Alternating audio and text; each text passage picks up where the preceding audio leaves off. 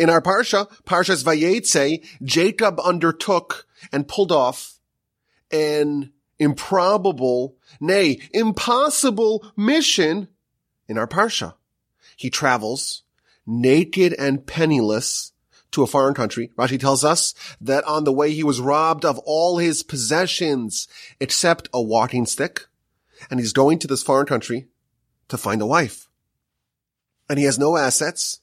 And he has to get the wife from the wiliest trickster of all time. Not only that, he has to beget a nation. And he has to avoid pitfalls. He has to avoid getting corrupted by Laban's sins. And he has to manage 4 wives and all their children and all their competitiveness. And he has to return to Isaac with the nascent nation in tow. And Jacob pulls it off marvelously, flawlessly. He gets the 4 wives. He gets the 12 children. He maintains his complete fidelity to God. Next week's Parsha we read how he tells Esav that he, despite being in the proximity of Laban, the sinner, he maintained all 630 mitzvos. He survives the 20-year encounter with Laban and emerges unscathed. If you think about it, in our Parsha, it details the story of the founding of our nation. Jacob, of course, next week's Parsha is going to be renamed Israel. And the reason is because Jacob has his individual identity, but he is also the last of the forefathers. He is the one who has the 12 sons and the 12 tribes. He's the one who founds really the nation of Israel.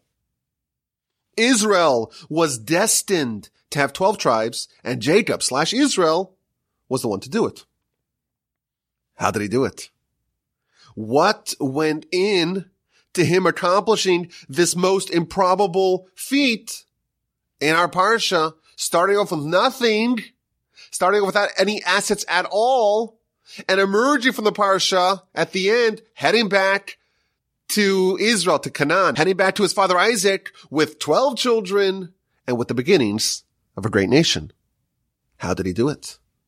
So I saw an amazing piece from Rabbi Yerucham Levovitz, the legendary dean of the Mir Yeshiva in Poland. And he says something incredible that puts, Jacob's accomplishment into an interesting framework, but also gives us a framework or a structure of every amazing and improbable accomplishment. He kind of lays out for us exactly what we need to accomplish something great. Before we get into the piece, let's give some background. The Parsha begins, Jacob leaves Beersheba and travels to Haran. That's where Laban lives. Now in the next verse, Vayifga b'makom, he encounters the place and he spends the night there. And of course he has the memorable dream with the ladder, and we know the story. Now Rashi, in his comment to the second verse of our Parsha, he records 2 very unusual miracles that happened to Jacob. He notes that the word for Vayivga, the word for prayer, is strange. It means, Vayivga means to strike or to clash or to encounter. So Rashi explains, what does it mean Vayivga? It means that he prayed, but why does it use this unusual term to describe Jacob's prayer? Rashi also says, by the way, that Jacob now, he establishes the evening prayer, Arvit. Why does he use the unusual word Vayivga b'makom, and he prayed in that place when it could have said Vayitzpalel, a more standard word for prayer? Says Rashi, this unusual word Vayivga is indicating that Jacob had an accelerated journey. The reason why it switches doesn't say Vayitzpalel, he prayed. That's coming to teach you that the land jumped towards him. We had 2 weeks ago in the Parsha, Eliezer, Parsha's Chayesara. He travels to go find a spouse, a wife for Isaac, and the land jumped for him. He had an accelerated journey. Same thing. The miracle happened to Jacob as well. The land jumped for him. His journey was accelerated. That's the first miracle. And then we have a second miracle. Vayivga b'makom, vayolen sham. He arrived or encountered or prayed at the place, and then he went to sleep there because the sun had set. Says Rashi, what does that mean because the sun had set? That's telling us that there was a sudden sunset. The sun set prematurely. God wanted Jacob to sleep there in order to have the dream and to see the ladders and the angels going up and down and have the tremendous blessing that Jacob receives in his dream. Now, of course, more miracles follow. The stone pillows, we're told, are fighting. Everyone wants to be the pillow above which Jacob rests his head, and God, of course, fuses them into one. But let's focus on the miracle of the accelerated journey. Where exactly was Jacob? So, of course, we know this event, this seminal event of Jacob's life, happened on Mount Moriah, on Temple Mount, the exact same place where Abraham offered Isaac as a sacrifice, the binding of Isaac story, on that famous mountaintop. In fact, the verse says that after Jacob wakes up and he makes a vow, he also renames the place. He calls it Beth El, the house of God. And that, in fact, is one of the names of Temple Mount. The Talmud tells us that Abram, Isaac, and Jacob had 3 different names for this mountain. Jacob named the mountain a house. Abraham originally called it a mountain, Har Yera'eh. Isaac called it a field, and Jacob called it a house, says the Talmud. This corresponds to the first, the second, and the third temple. The first temple corresponds to Abraham, and it was like a mountain. The second temple corresponds to Isaac, and it was like a field. And the third temple, to be built speedily in our days, corresponds to Jacob, and that is a house. That's the permanent temple, never to be destroyed. So where is Jacob? Where does this amazing nocturnal prophecy with the angel going up and down the mountain and God appearing to him in his dream, where is that happening? It's happening on Temple Mount in Jerusalem. But here's the problem, the Rashi asks.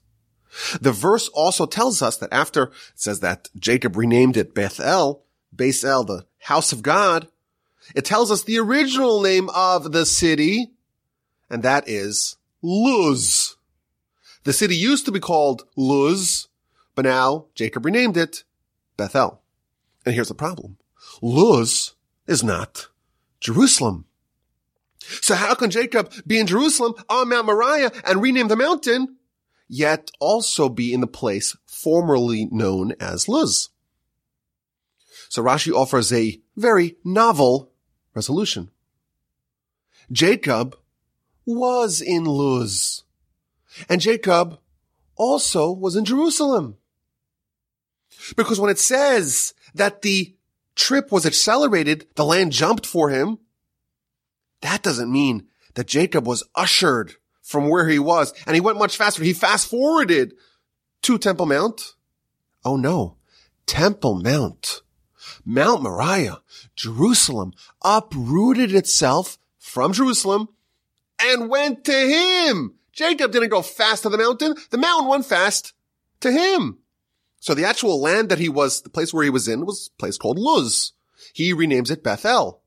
But it was also on Temple Mount because the way Jacob's trip was expedited, it was that the mountaintop uprooted itself and brought itself to Jacob, who was in Luz, and he renamed that place Bethel.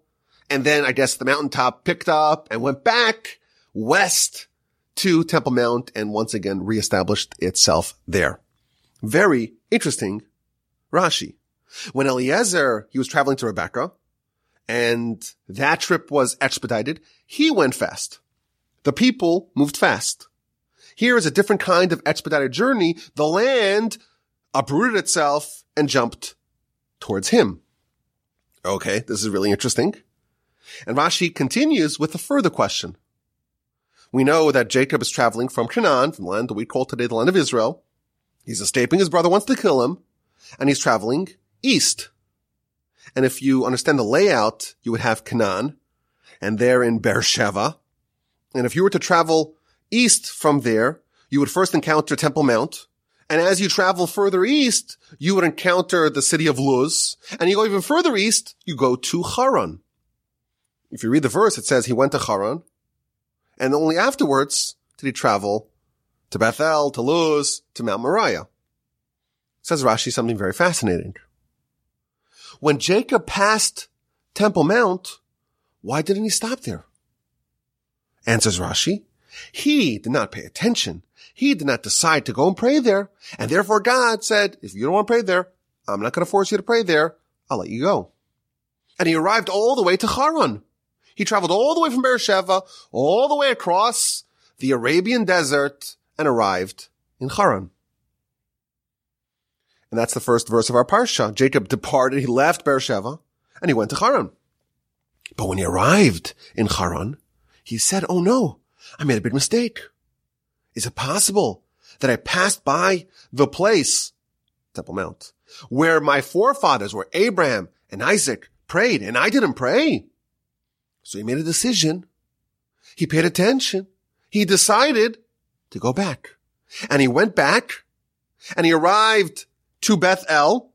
So he went back further west, from Haran back to Bethel, also known as Luz. And when he got there, halfway back, the Almighty expedited it and made the land jump to him, uprooted the mountain, and brought it to Luz. So Rashi here is explaining Jacob's journey. He left Beersheba, and he's heading east. And he passes Temple Mount, and he doesn't stop there. He continues east, and God says, you know what? If he's not stopping, I'm not going to stop him. And then he continues. He passes Bethel, then called Luz, and doesn't stop there, and he continues east. And again, God lets him go. And he arrives in Haran. He arrives in the city of Laban, and he says, oh no, what did I do? I passed Temple Mount, where Abraham and Isaac prayed. And he didn't stop there. So he turns around, and he travels several days to get back west, and he arrives in Bethel and Luz, and then Temple Mount jumps to him, and he prays, and the sun sets, and he goes to sleep, and he has a dream, and he wakes up and renames the city, formerly known as Luz. He renames it Bethel. That is the background of how Rashi understands what happened, how Jacob ended up in this place for this nocturnal prophecy. Now the Ramban, he totally disagrees with Rashi. He asks a series of questions. He says, wait a minute, the Talmud makes a list of 3 people that had the same miracle, that the land jumped, or they jumped through the land, they expedited their journey. And how could Rashi say that Jacob's version of this miracle is different than Eliezer's version of this miracle? Question number 1. Question number 2, the Talmud implies that it was Jacob who was moved fast to Temple Mount, not vice versa. And also, the Ramban asks a third question. It's illogical. Jacob, at least according to Rashi, arrives in Haran, and he turns around, decides to go back to Temple Mount, and he does half the journey manually. And only then, when he's in Bethel, also known as Luz, only then does Temple Mount jump over, uproot itself, and come to him. Doesn't make sense. If you're going to make a miracle, don't do a half-hearted miracle. So he has a more traditional understanding of what happened in this journey. Take a look at the Ramban at great length. But regardless, everyone agrees that Jacob went all the way to Haran. He arrived in the city of Laban, the destination, and he turned around, and either he immediately jumped to Temple Mount, that's how the Ramban would explain it, the once in 3 times of history miracle, or he traveled manually halfway to Luz, and then the mountain atop itself traveled to him. But first he went to Haran and made a decision, a very consequential decision, to turn around. That's the background of this piece in Rabbi Yerucham. Now, Rabbi Yerucham focuses on a very interesting dynamic in this whole story. He passes Temple Mount on his original journey, and it would be very appropriate for him to stop and pray, but he fails to pay attention. He doesn't stop, and God says, I'm not going to intervene. And he arrives all the way in Haran, and he gets there, and he says, oh no, is it possible that I made a mistake? Is it possible that I passed by? I traversed the land and the location where Abraham stopped and prayed, where Isaac prayed, and I didn't pray? So he made a decision. He decided to turn around. He retraces his steps, and then a miracle happens. An amazing thing here. God did not nudge him or prompt him to stop initially. Had he done nothing, had he arrived in Haran and said, you know what, I'm here already. Let me go find Laban. Let's get this process underway. And he didn't turn around. What would have happened in that counterfactual world where Jacob did not turn around? He would never have gotten the dream. He would never have seen the ladders with the ascending and descending angels, and he wouldn't have gotten all those blessings. But he turned around, and he, in fact, did receive those blessings. And what blessings did he get? What did Jacob, and consequently all of Israel, gain thanks to his decision to turn around? So let me read you 3 verses. Chapter 28, verse 13, 14, and 15. And behold, this is Jacob's dream. Hashem was standing over him, and he said, I am Hashem, God of Abraham, your father, and God of Isaac. The ground upon which you are lying, to you will I give it, and to your descendants. Your offspring shall be as the dust of the earth, and you shall spread out powerfully westward, eastward, northward, and southward, and all the families of the earth shall bless themselves by you and by your offspring. Verse 15. Behold, I am with you. I will guard you wherever you go, and I will return you to the soil. I will not forsake you until I will have done what I've spoken about you. This is a pretty robust and meaningful and impactful blessing. God promises to give Jacob and his descendants the land. His descendants will be as numerous as the dust of the earth. You will proliferate and expand in every direction. All the families of the earth will be blessed through you and your descendants. God promises to be with you, to guard you, to bring you back here. God says, I will not abandon you. This is an incredible blessing. This is a blessing that even today we are benefiting from. And the only reason why he got it is because when he arrived in Haran and he realizes that he made a mistake, he decides to turn around and go back. That triggered miracle number 1 of expediting the journey, either, the way Rashi understands it, uprooting the mountain, bring it to him, or the way the Ramban understands it, having him fast forward to Mount Moriah. But then he gets all those miracles. The lever, the trigger, the fulcrum that tipped all those blessings his way was that he made a decision to go back and pray where his forefathers prayed. Is this the most important decision of all time? We see that Jacob's mission in our Parsha is pulled off flawlessly. How did that happen? How was he so successful? Because of this blessing. Because God was with him every single step of the way. God never abandoned him. There were no lapses in the complete divine protection. And how did he earn that? How did he merit that divine Kevlar and blessing? Because he said, oops, I made a mistake. I passed by an important site and forgot to pray. Let me turn around and go all the way back there. And that small decision completely altered the trajectory of Jacob's life, but truthfully, the trajectory of all of Jewish history. Isn't that amazing? One bit of inspiration to go pray. And as a result of that, a tremendous, incredible blessing that not only made Jacob's trip a smashing success, but his descendants are reaping the fruits of that blessing, are benefiting from the dividends of that blessing until today. Now, if you think about it, Jacob was inspired to turn around, go back to Temple Mount. It's a very nice thing. But how is it so powerful? Typically, the effort, the investment is going to be commensurate to the output, to the reward. Here, the reward seems to far outshadow the inspiration, the input. There seems to be asymmetry, incongruence between Jacob's inspiration and the fruits that it bore. How do we understand this? So we're going to give you the simple answer, and then we're going to give you the more advanced answer that Rabbi Yerucham offers. Jacob was already in Haran. He did the whole very long journey across the whole desert. It most likely took multiple weeks to travel from Beersheba all the way to Haran. He is already at his destination. And he's like, oh no, I forgot to pray. And he went all the way back to go back to the point of origin to go fix that, to go pray.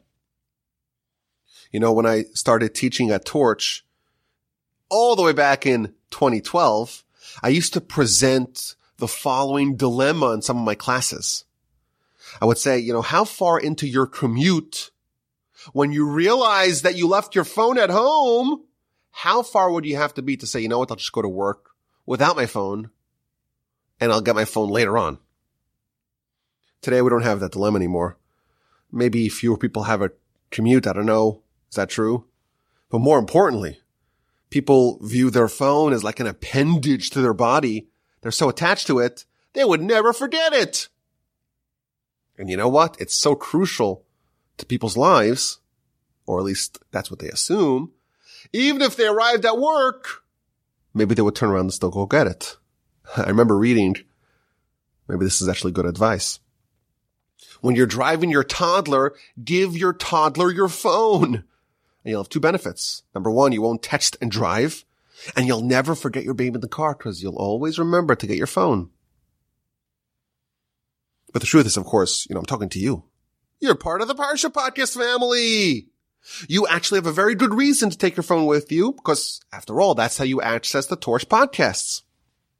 What are you going to do without it? You're going to drive to work?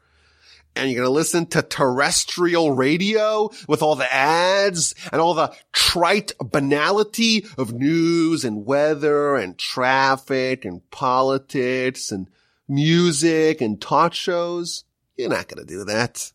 Once you start with podcasting or listening to podcasts, you can never go back. So this is not a good dilemma for you because you have to take your phone with you. And you have a very good, justifiable reason to do so. But listen to this dilemma.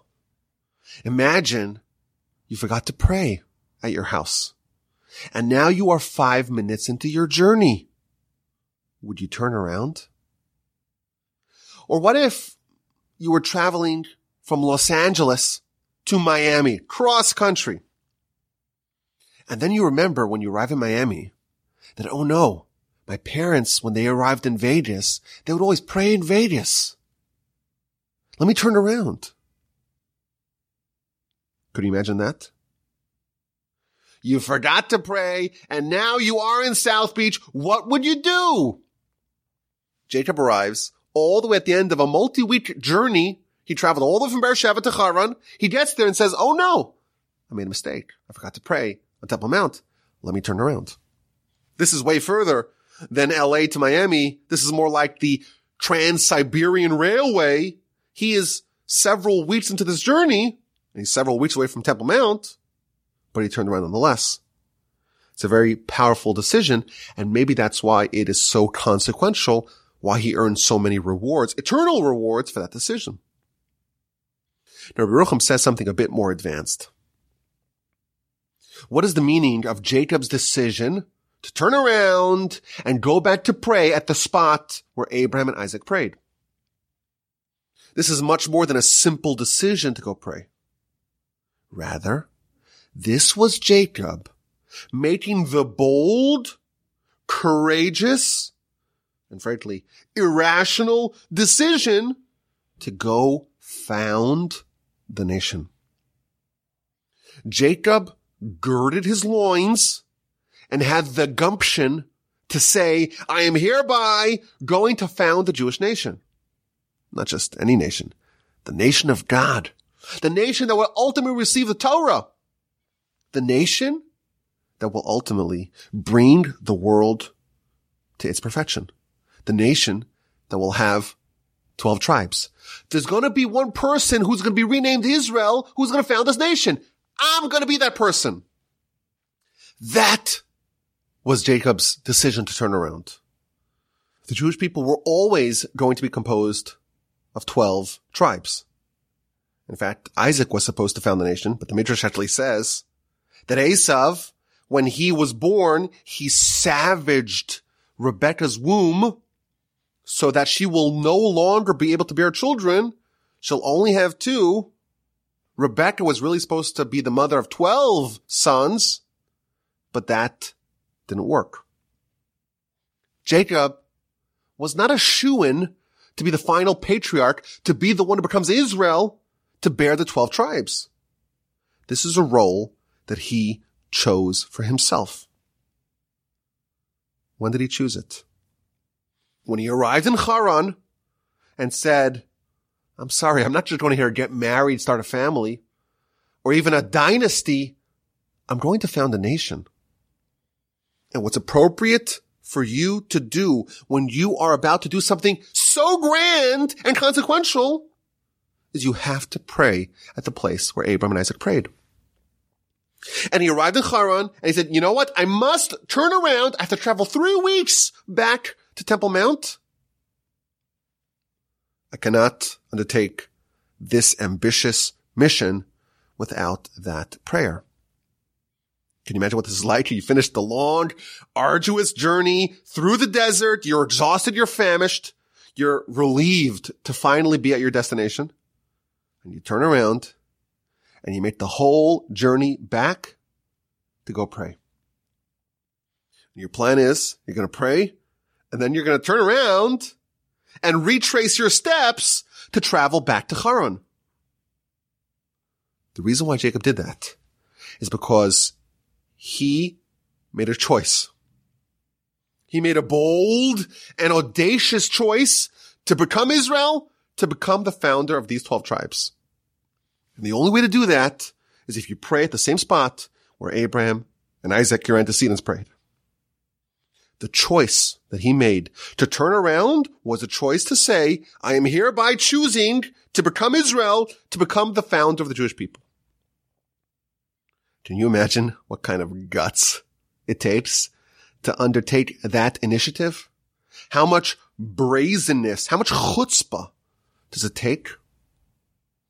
Says Rabbi Yerucham, in the merit of that chutzpah, Jacob unlocked all those miracles and blessings.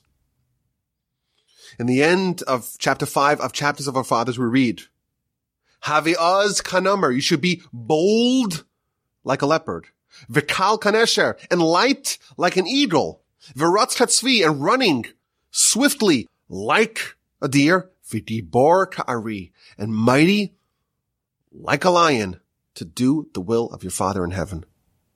The first step of every grand accomplishment is to be bold, to be brazen, to be gutsy like a leopard. Normally, the Musar masters tell us we prize or we strive to be unassuming, to be modest, to walk with modesty with God. Jacob, in fact, was praised in last week's Parsha for being unassuming and modest. This is totally out of character for him. To say, I am going to be the one who's going to found this nation, that's a very bold and a bit irrational thing to say. But the only way to do something so big, the first step that is needed to undertake something massive, is to be a bit bold and a bit irrational. And to turn around and march back to Temple Mount and say the proper way to found this nation is to first pray where Abraham and Isaac prayed, and to banish any timidity and meekness and go for it. Now, Rabbi Yerucham contrasts Jacob's boldness with Aaron's diffidence. In Leviticus chapter 9, this is in the beginning of Parsha Shmini, the tabernacle is finally built, and Moshe tells Aaron, Krav el hamizbeach, approach the altar and go bring the sacrifices. And Rashi tells us that Moshe was nudging Aaron because Aaron was a bit diffident. He was a bit hesitant. He was unsure. he was justifiably scared to walk into the sanctuary to do the sacrifices. Who could say about themselves that they are in fact worthy of this?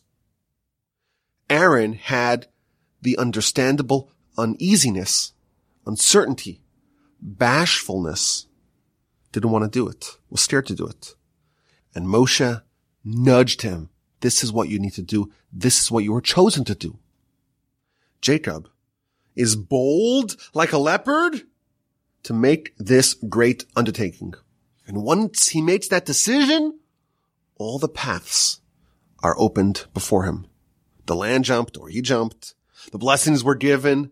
The obstacles were cleared. His path was set. Now, Rabbi Yerucham brings another example of someone who had this boldness to do things that were crazy, really, frankly. Things that were outrageous. And that's in the story of Tamar. We're going to read about it in a few weeks. Tamar is the daughter-in-law of Judah, and she really covets, she craves bearing children from Judah. But her first husband dies because he was a sinner. Her second husband, these are both sons of Judah, also dies because he was also a sinner. Judah assumes that she is dangerous, she's a problem, sends her away, and she realizes that the only way that she can merit to bear children from Judah and to be one of the forebearers of Messiah is if she does something completely unorthodox and completely outrageous. She dresses up like a prostitute and seduces Judah. Now we're also told by the commentaries, Rashi brings this down, that she was such a modest person, even though she was Judah's daughter-in-law, he didn't know anything about her. He didn't even know what she looked like. That's how modest she was. And this modest girl, this amazing, incredible, noble woman, dresses up like a prostitute, goes to the crossroads, and seduces Judah, and eventually gets what she wanted. How gutsy was this decision? How difficult was this decision? Later on, when she is accused of a crime she did not commit, she was willing to go into a fiery pit, into a furnace to die, and that was hard. Says Rabbi Yerucham, the decision to get dressed up like a prostitute was even harder. And this is an example of someone doing something so outrageous and so fiercely bold.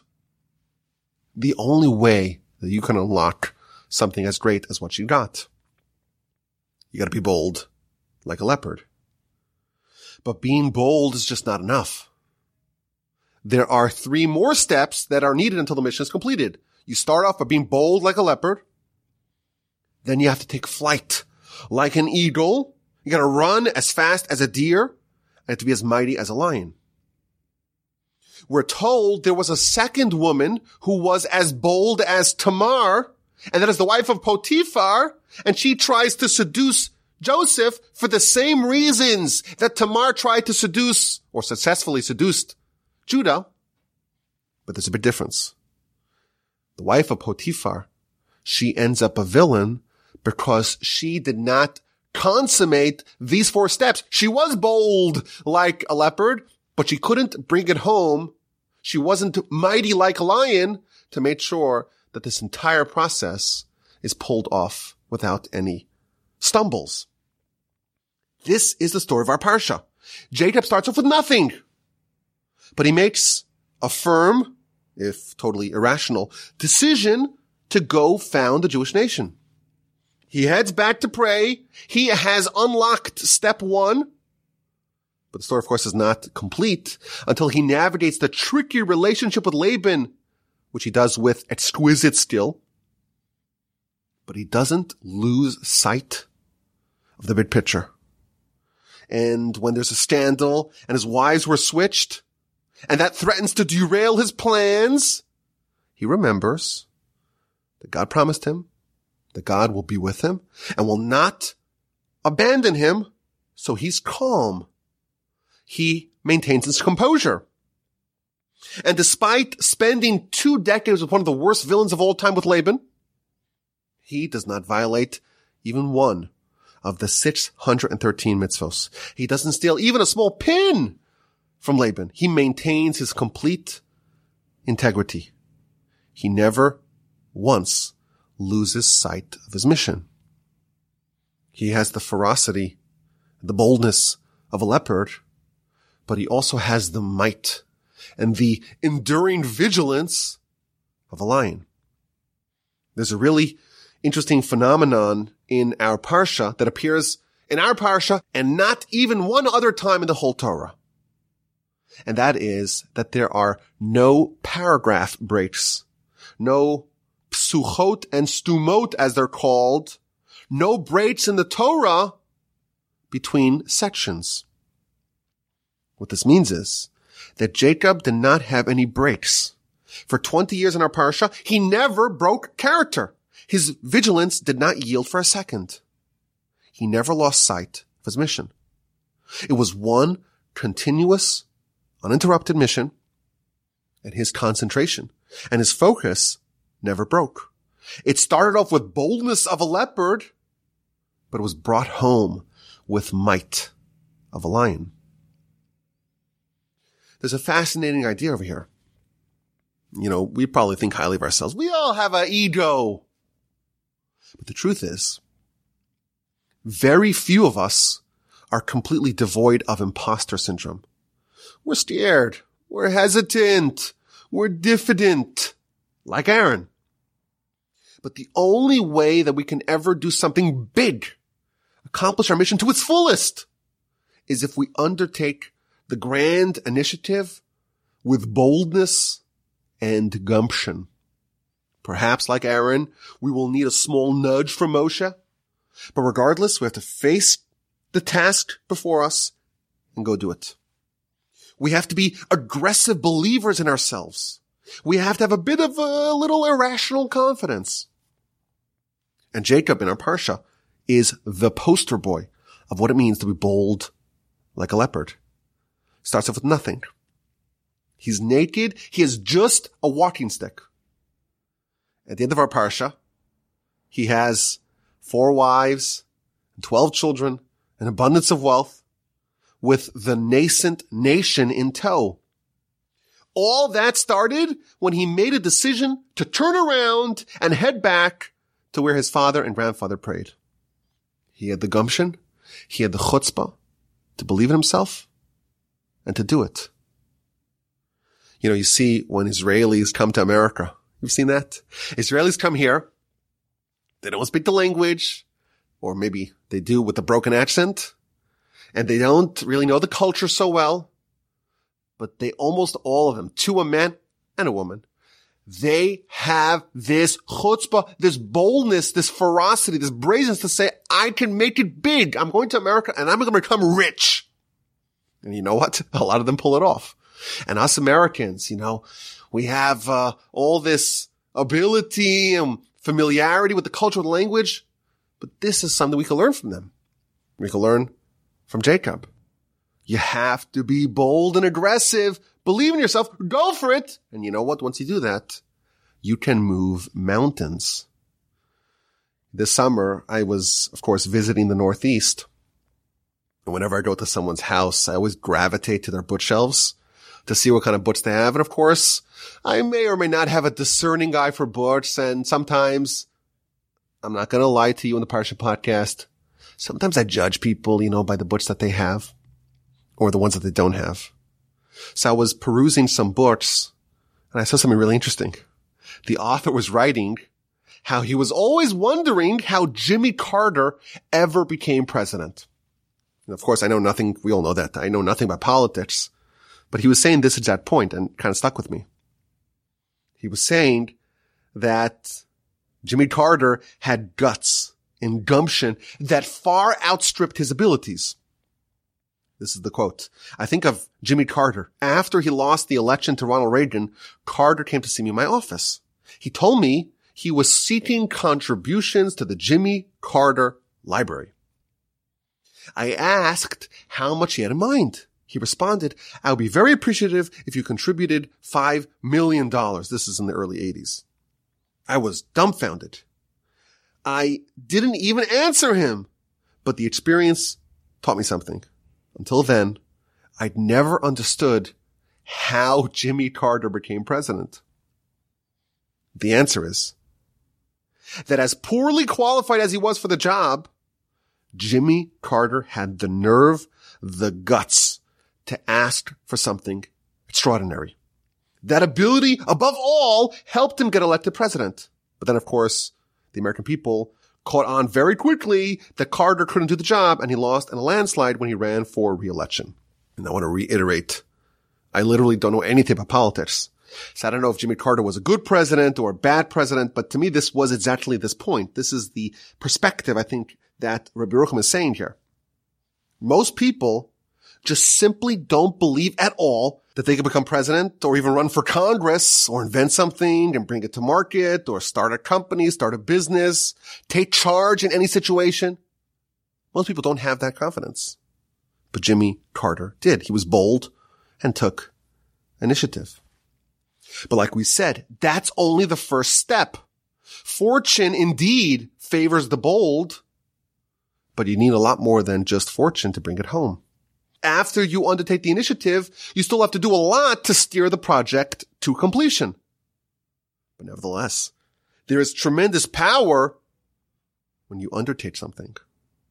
When you have the outrageous and irrational confidence, that could move mountains. Jacob says, I'm going to do it, and mountains moved.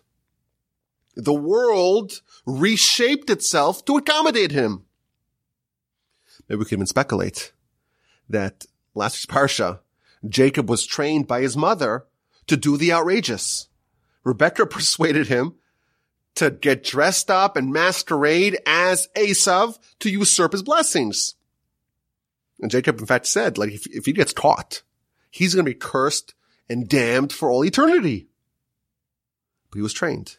Go for it. Be absolutely outrageously ambitious. This would too. Of course, he turns around, heads back to the mountain, but then he finally arrives back in Haran, and he goes to the well and he sees a massive gargantuan stone on top of the well, and he just removes the stone effortlessly. He was someone who just believed in himself. Of course he could do it, and he does. I was thinking, the Rambam, he wrote the Mishnah Torah. In his introduction to Mishnah Torah, he says, this book will incorporate all of oral Torah. How gutsy is that? What kind of guts does it take to embark on such an ambitious project? The writing of the Shulchan Aruch. I'm going to completely organize and render the final rulings of halacha. Writing the Mishnah Berurah, writing any book, opening a yeshiva, even founding a family. Who do you think you are? To undertake something really massive? To add another chain to the link of continuity going back all the way to Abraham, Isaac, and Jacob? The way you do that is by recognizing, I am a descendant of Jacob. I am fierce and bold when needed. Turn around. Head back to the place where your forefathers prayed. Once you do that, the Almighty will bend the world to accommodate your ambitions. Of course, that's just the start. You still need a lot to bring it to fruition, but that boldness, that brazenness sets you on the right path, unlocks the blessings, creates the miracles, gives you the opportunity to actualize your dreams. Okay, let's get to this week's exquisite insight. I still have to struggle, let's say A and Q. Exquisite insight. And it comes from the episode at the beginning of this week's Parsha. Jacob renamed the city Bethel. It was previously called Luz, and now he calls it Bethel. Says the Midrash, what is this city of Luz? Luz is the city, says the Midrash, in which you dye the tchelas, the special tchelas wool that you use to make the tzitzis. You do it in the city of Luz.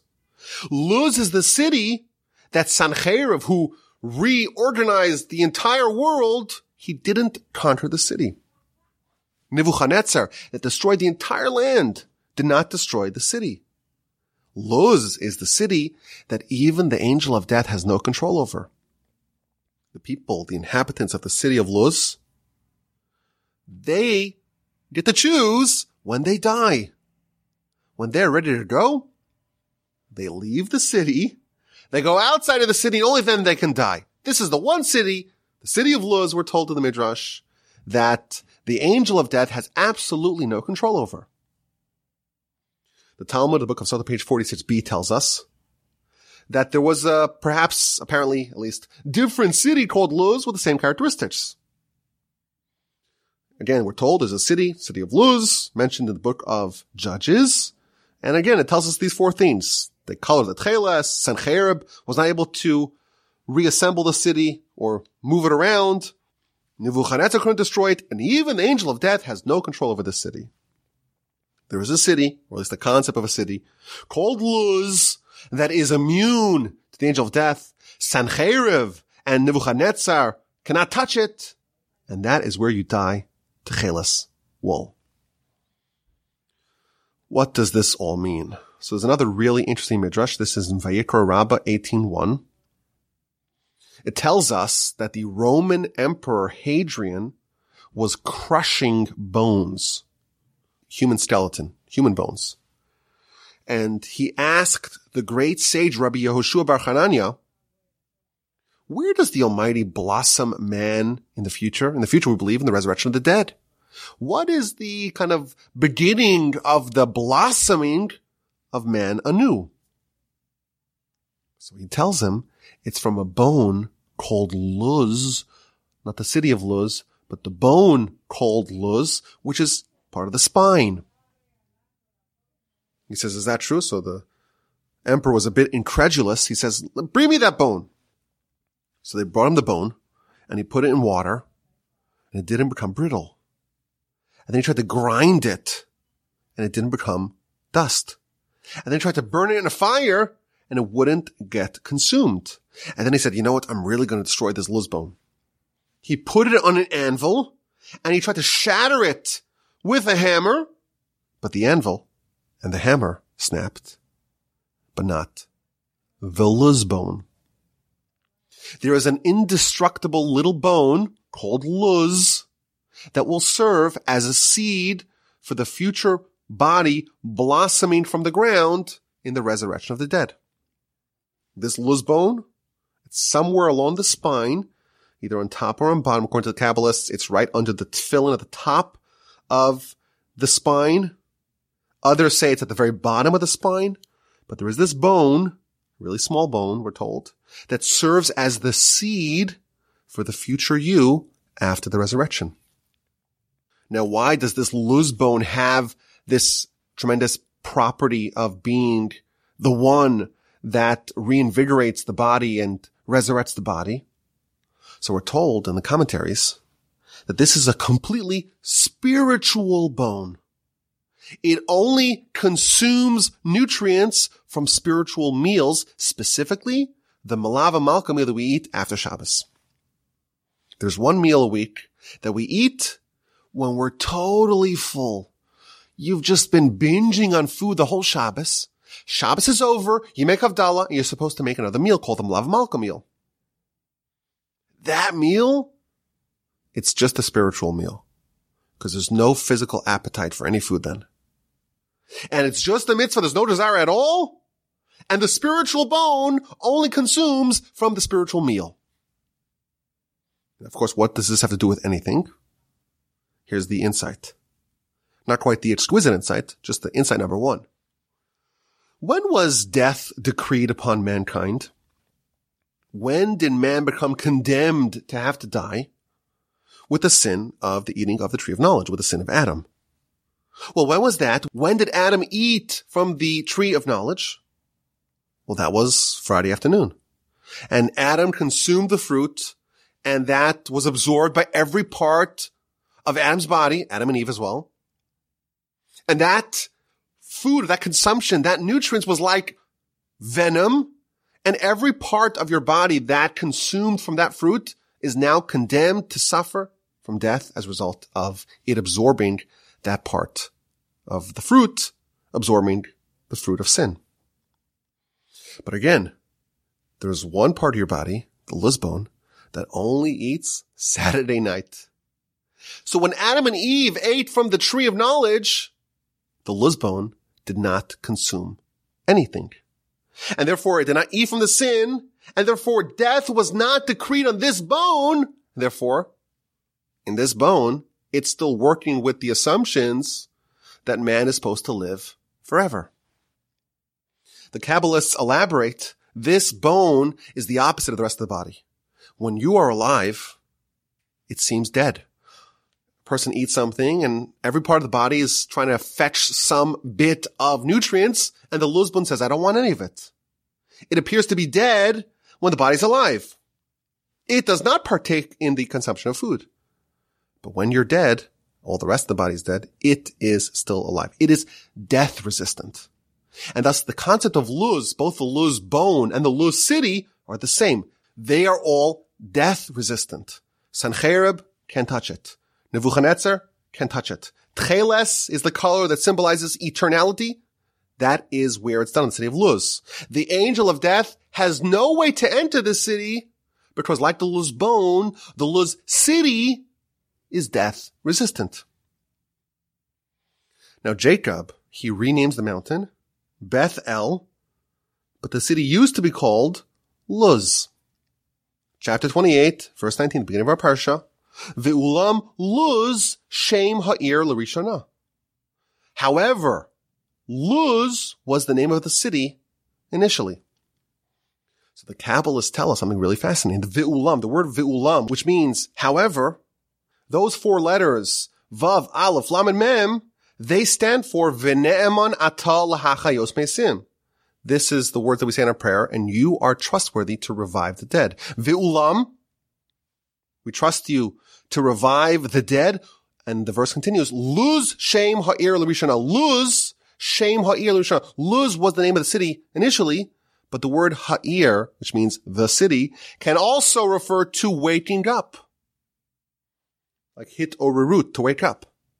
So you could read this verse, Ve'ulam, and the resurrection of dead will happen, or Luz is the beginning of the resurrection. The first to wake up is the Luz. Fascinating stuff here. That's the exquisite insight. The exquisite insight is that hinted to in our Parsha, the Kabbalists tell us, is this idea of the Luz bone being the first one to awaken from the dead. Now it's interesting, Jacob, the Talmud tells us, he never died. He represents the Luz. If you look later on the Parsha, when Jacob is manipulating the mating environment of the animals, chapter 30, verse 37, it tells us that Jacob made sticks out of luz tree. Vayikach lo Yaakov makel livneh lach viluz. He took luz, which is an almond tree, but again the same word. Jacob is forever associated with this idea. Jacob is resistant to death. Now, one more important point, or maybe two more important points. For the wicked people who don't have any spirituality in their lives, this bone is never fed. If you're not spiritual in your lifetime now, the luz bone will die and wither even when you are alive. And finally, some say that cremation actually does destroy it. And therefore, if this is pertinent to you, do not make that tragic and short-sighted decision of getting a cremation. If grandma or grandpa really want to get cremated, violate their will. Bury them in a Jewish burial ceremony. They will thank you forever. So that's the end of this week's Parsha podcast. And I know you wanted me to be calm and measured and reserved and withdrawn. And I couldn't do it. I tried. I could not do it. I'm too excited. What an amazing Parsha. What an amazing lesson. Thank you, Rabbi Rocham, for this incredible idea. Be bold and fierce like a leopard. This amazing insight, this exquisite insight of the Luz bone. I thank you for listening. Have an amazing rest of your day. Have a fantastic and splendid and sensational and incredible and outrageously enjoyable Shabbos upcoming. And please, with help of the Almighty, we'll talk again next week. The email address is rabbiwolbe@gmail.com.